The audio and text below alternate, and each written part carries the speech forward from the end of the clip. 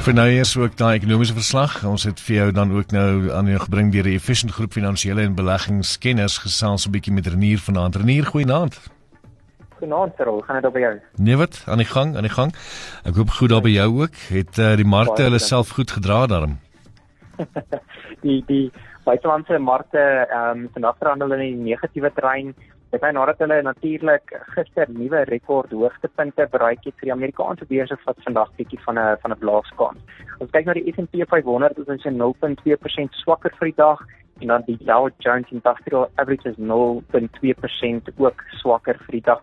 As ons kyk wat in Europa gebeur, is dit eintlik maar 'n gemengde prentjie. Die DAX in Duitsland so 0.3% swakker en die FTSE 100 in Brittanje is so 0.2% sterker vir die dag. As ons kyk op plaaslike maatskappynuus, het die Franse maatskappy Total, wat baie van die luisteraars ook sal herken, resultate uitgebring. Hulle het beter as verwagte resultate uitgebring en dit is op die rug van die olieprys wat gestabiliseer het oor die laaste kwartaal. Total het ook aangekondig dat hulle naam gaan verander na Total Energies toe en dit is 'n breër veldtog soos hulle beweeg na hernubare energie toe en elektrisiteitsproduksie. Baie van die grootste oliemaatskappye probeer wegkom van die oliebedrywighede af.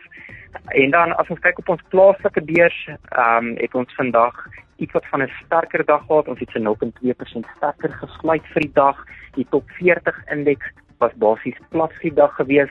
As ons kyk na ons hulpbronne indeks, het hulle laer gestyg met 0.8% en ons banke was ook nie gelukkig nie. Hulle het met 0.4% laer gesluit. Kyk na daardie maatskappye wat die sterkste vertoon het Textainer opgesluit met 8.7% en Liberty Holdings het self 'n sterk dag gehad, hy het met 5.7% sterker gesluit. En dan die maatskappy wat die meeste verloor het, daar trek hy 3.8% verloor en Northern Platinum het met 2.8% laer gesluit.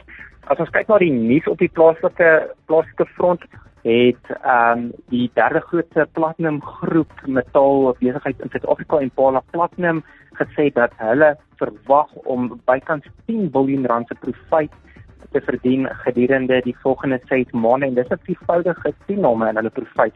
So hulle ry regtig op die rug van die swakker rand en ook die hoër edelmetaalpryse. Dan het Hyprop ook gesê dat hulle een van hulle grootste winkelsentrums gaan verkoop, naamlik Atterbury Value Mart. Daardie winkelsentrum wil hulle verkoop so 1.1 biljoen rand en hulle wil ook natuurlik kontant bymekaar maak om voorsiening te maak vir die moeilike jaar.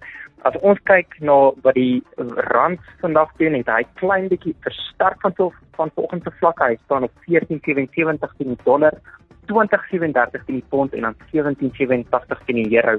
Oorbeweeg na kommoditeite, verhandel goud sterker met 2%, hy staan op $1,839 per fyn ons en die prys van Brent olie verhandel basies plat vir die dag, hy is op $60.83 per vatjie Brent. Cyril, dis al van my kant af. Baie dankie Renier, so ek en jy gesels vir jou Vrydag se kant. Ons doen, ek praat met jou Vrydag. Ons Renier van Sail dan van die Efficient Groep, natuurlik ook die Efficient Groep wat dit als moontlik maak finansiële en beleggingskennis. Dis aan my ekonomiese verslag hier op AFM.